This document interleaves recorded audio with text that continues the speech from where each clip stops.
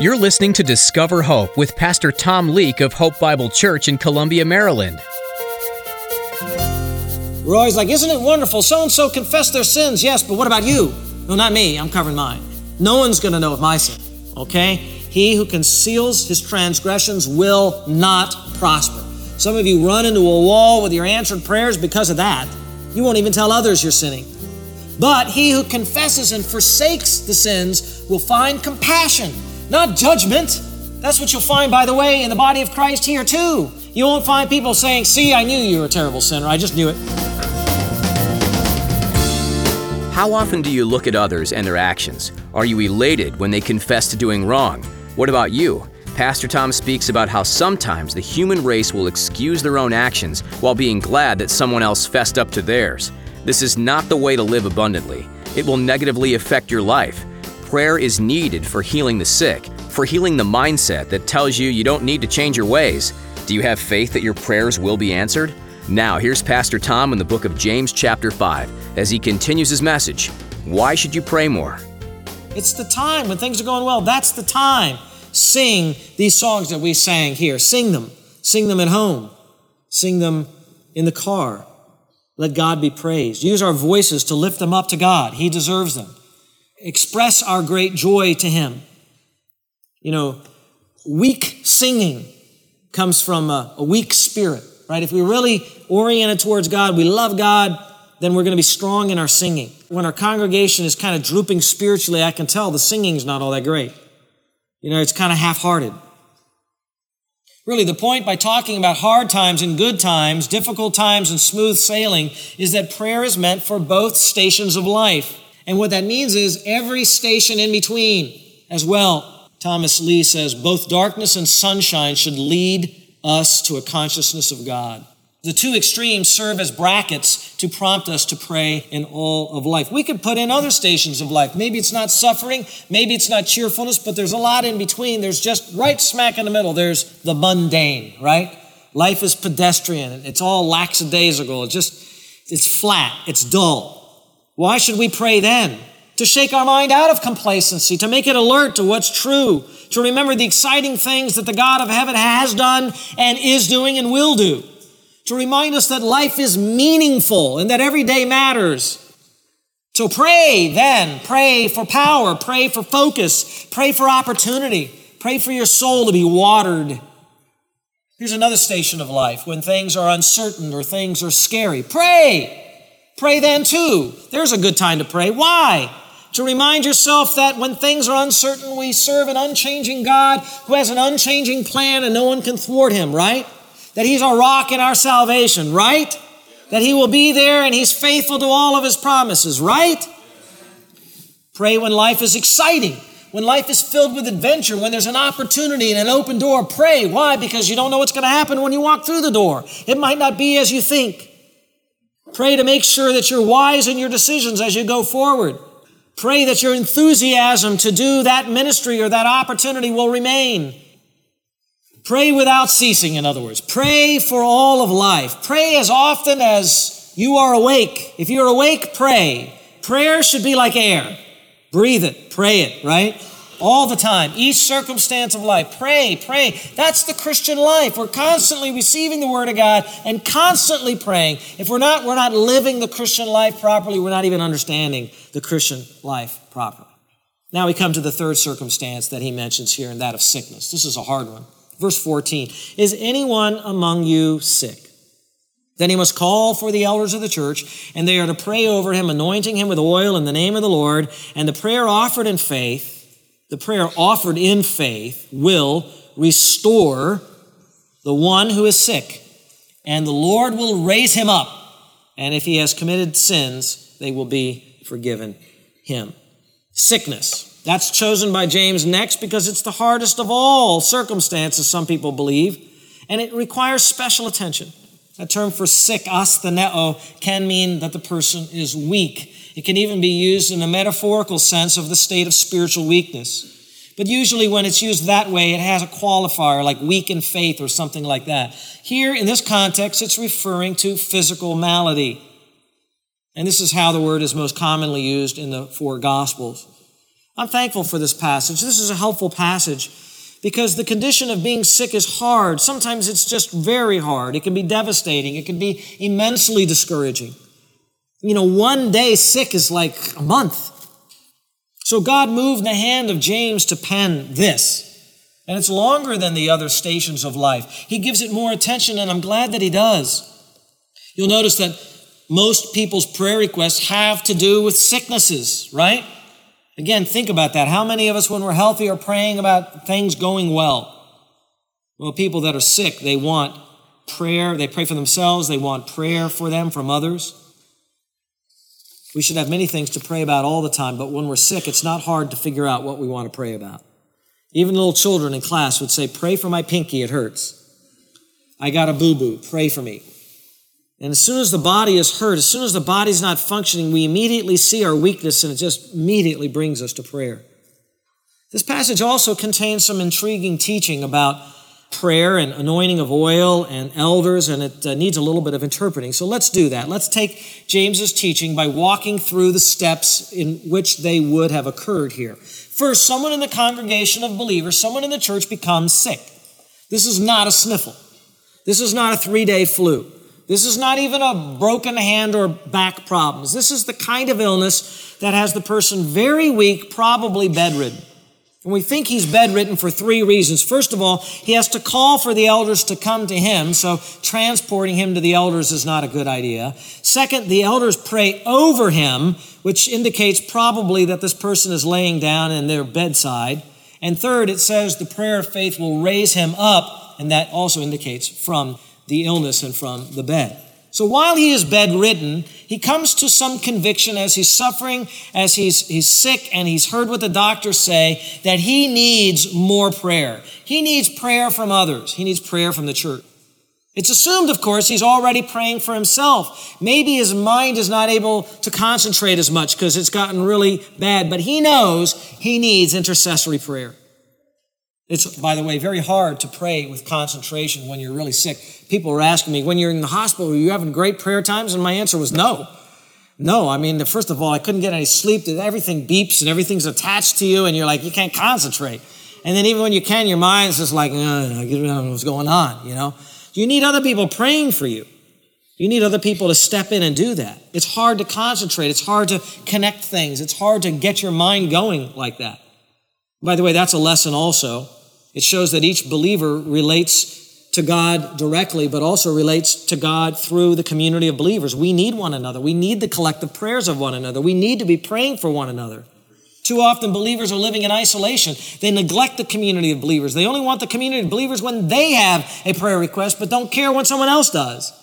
But this guy laying in the bed, he knows he needs the prayers of the body of Christ. I don't know what it is. Maybe he's near death. Maybe his life is in danger.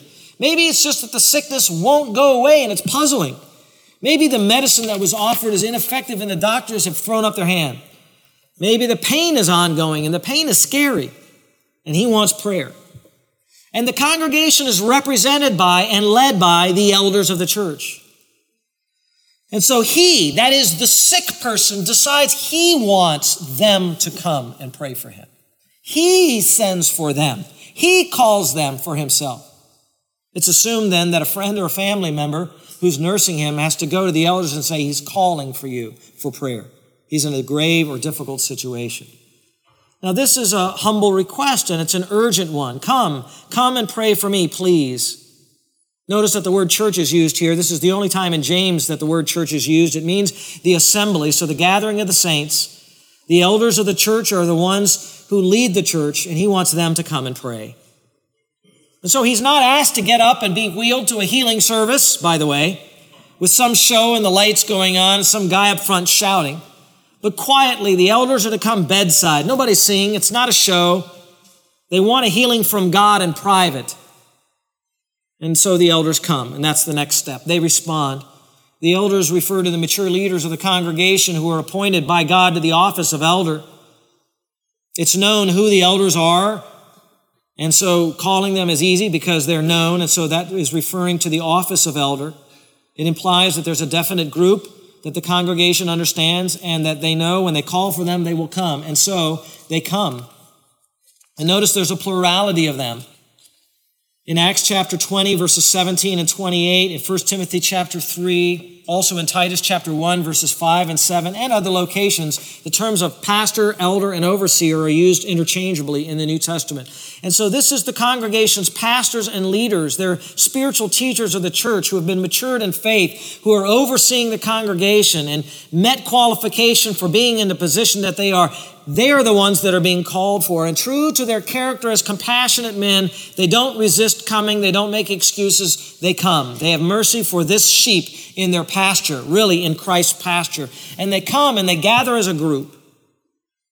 I like Dr. Tasker's insight on this. He says, while it is true that they could intercede for the sick man without being present at his bedside, nevertheless, by coming to the actual scene of the suffering and by praying within sight and hearing of the sufferer himself, not only is their prayer likely to be more heartfelt and fervid, but the stricken man may well become more conscious of the effective power of prayer uttered in faith. Having them there, praying for them over his bed means something to his own faith, you see.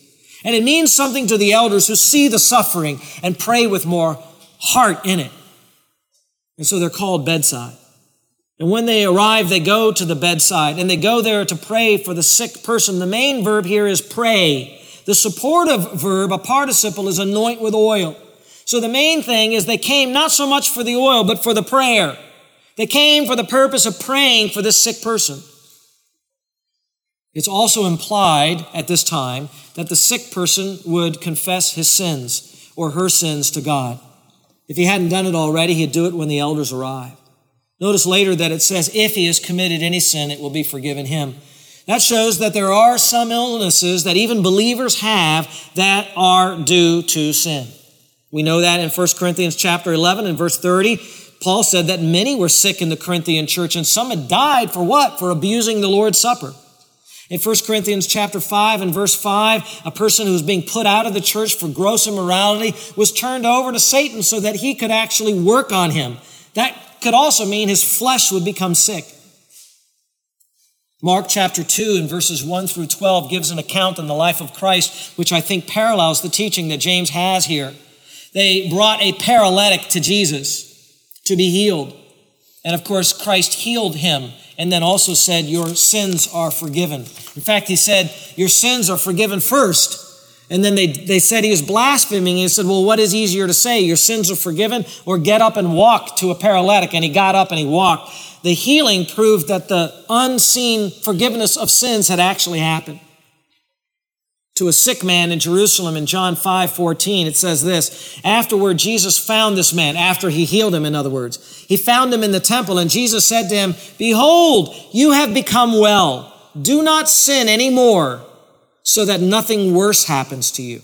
Do people get sick because of sin? Oh, yes, they do. So confession has to be made. Like Psalm 66:18 that says, if I regard wickedness in my heart, the Lord will not hear. If we're about to go to prayer and the elders are about to go to prayer, of course they're going to say, do you have a sin you need to confess? And if you do, you better not say no, because then the prayer will be ineffective.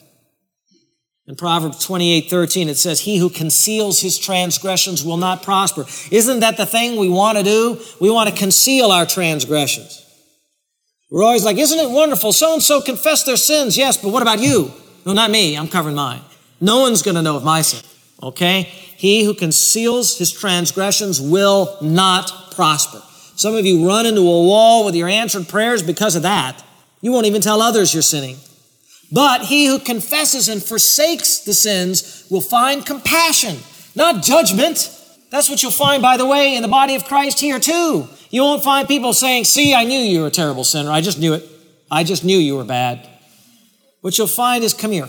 Come here. Let's pray for this person. Let's love them. So why? It's only pride that keeps us from confessing our sins. But not all illnesses are from sin, right? We have to say that.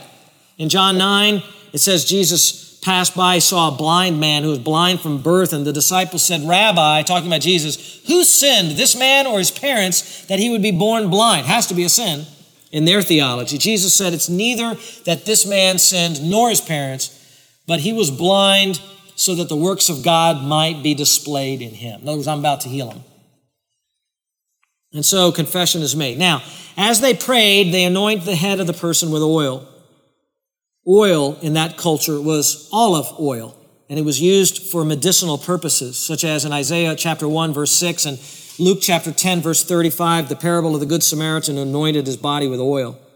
It was also used for skin conditioning. Olive oil was prized and it was important. So some, because of the anointing of the oil, think that the elders are both giving spiritual power and care and also physical medicine and care because they're applying the oil. I don't think so. I sure hope not. I don't know the first thing about medicine. That's not likely. Elders are not doctors. They're not trained in medicine. That's not the context. They weren't back then. They're not now. Oil only helped with certain maladies anyways. It wouldn't help with all. Oil is often used as a symbol with symbolic meanings. Now, usually another word for an anointing, kreo, is used here instead of aleipho. But aleipho can, in some circumstances, be used for a symbolic gesture of anointing as well, anointing with some rubbing. So what might this symbolize? It might symbolize the special care that God has for this sick person, or it may, because it's a healing agent, it may give the person some confidence that God is about to heal him. It may indicate the work of God's Spirit to heal. It may just be an awareness of God's presence there with them as well. Whatever it is, that anointing, along with the presence of the elders and the prayer, focuses that sick person upon God and upon the special consecration and nature of this kind of a prayer. Remember, when Jesus healed people, often he would do a little gesture to them to give them a little more confidence. He would spit, he'd put something in their ear or their eye, or he would touch them this way or that way. And all of a sudden, it would give that person a sense like, well, that's what he's going to be working on, you see? And you could feel it and you could touch it and you were like, that's where God is going to be working in my life. It's interesting that in Mark chapter 6 and verse 13, when Jesus sent out the 12 to preach in the villages of Israel, it says they went out and preached that men should repent. And then it says they were casting out many demons and were anointing with oil many sick people and healing them. The oil was not what was healing them. It was the power of God that was healing them. But the oil was the symbol to go along with that, to give them confidence. This is what was happening. Well, next comes the prayer. And not just any prayer. James is talking about the prayer of faith. The prayer of faith will raise him up. The prayer of faith will restore him and raise him up.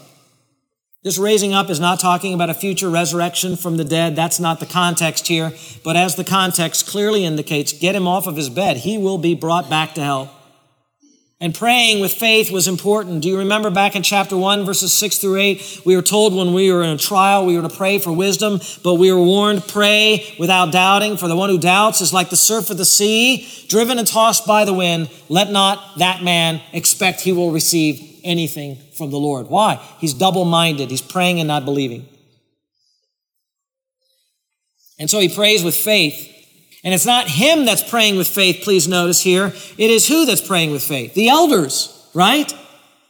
Sometimes people who are sick are told they're not healed because they didn't pray with enough faith. And that puts a double burden on them. Not only do they have to bear the burden of their illness, which drives them into depression, now they've been given a false teaching that they're not being healed because their faith isn't great enough. Brothers and sisters, it's the elders' faith here that is being counted on in this situation. It's the faith of the congregation. It's the faith of the people praying for this person. Believe God on their behalf is the point. And so we don't want to burden the poor sick person. Well, you better have more faith. I'll come back tomorrow. The elders are to pray with confidence that God will work. Now, many want to know, is this guaranteed in every situation, in every illness, no matter what? In every situation that they're going to be healed? I think we always have to interpret these promises of prayer where Christ would say, for example, in John 14:14, if you ask me anything in my name, I will do it. It is always subject to the will of God. It is always subject to what God wants to do out of the situation. Sometimes God would be pleased to give the healing right away and miraculously, and he would receive praise for that. In his wisdom, sometimes he'll bring the healing a little later on, and during that time, the person that is suffering will learn more. Maybe the healing comes a long, long time, and no one in the congregation will understand the purpose for that, except let time play out and trust the Heavenly Father and see what he does with it. And sometimes the healing in this life will not come, and God will still be glorified.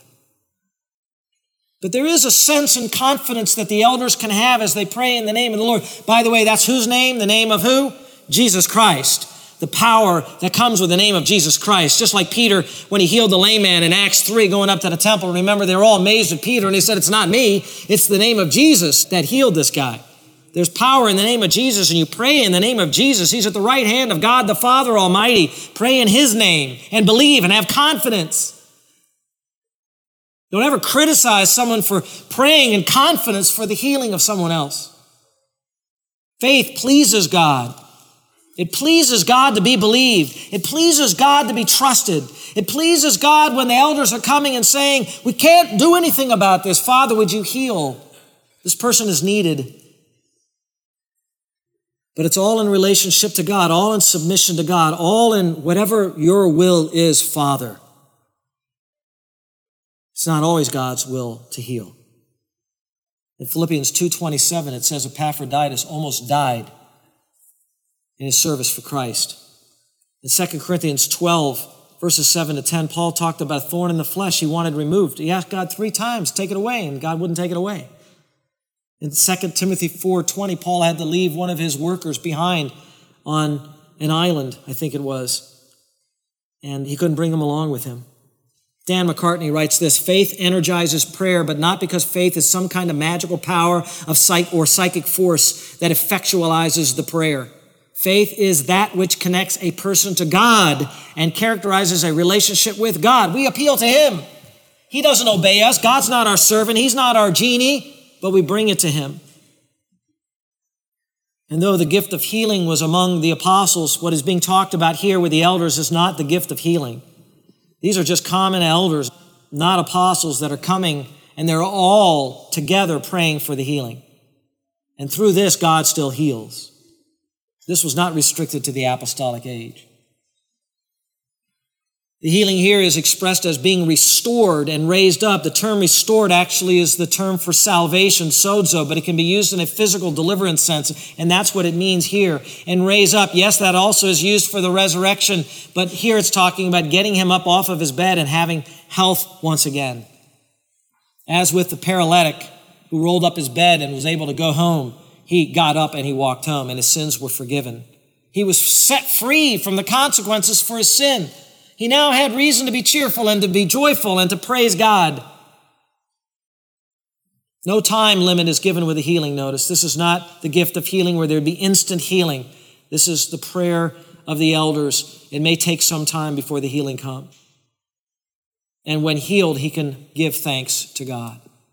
So, we get a little taste of what we're going to turn to in the following weeks. We'll come back to prayer beyond that, and that is that faith and prayer work. And faith and prayer are needed. And that is also a reason to motivate us to more prayer. Father, we would pray now that you would motivate us to more prayer this week and beyond. That you'll help the men of our church and leaders of our church in particular to set a great example in prayer. That all of us would evaluate our own prayer lives, with myself included, and we would be deeper in our prayers, and our relationship with you would grow. And we would be honest with you about our sin and honest with you about our weaknesses and struggles. And we would exalt in you and praise you, and we petition you for great things. Father, there are things that our church needs, and there are things that our families in our church need, and there are things this region needs, Father. And we believe you're a big God and a capable God. And deal with us and work with us and help us to pray in all of our stations and situations of life. May we be fervent in prayer and in praise and in thanksgiving, for you so deserve it. It's in Christ's name we gladly pray. Amen. Pastor Tom related today that prayer should be at the center of one's life during suffering, sickness, and good health. Recognize your need for Him. Have faith that your prayers will be answered. If you remember, in Bible times, Jesus would be healing the sick and would give them a little confidence that they would be healed. He does the same for you and I if we only humbly ask in prayer. With sad yet hope-filled hearts, we want to let you know that Pastor Tom Leake, the voice you've been listening to today, has gone home to be with Jesus. Pastor Tom served the Lord faithfully here on earth for 24 years, pastoring thousands and helping to create a network of like-minded churches in the Mid-Atlantic region. He shared the gospel unashamedly, shining light into this dark world. Pastor Tom will be missed, but we rejoice that he is healed and with his Savior.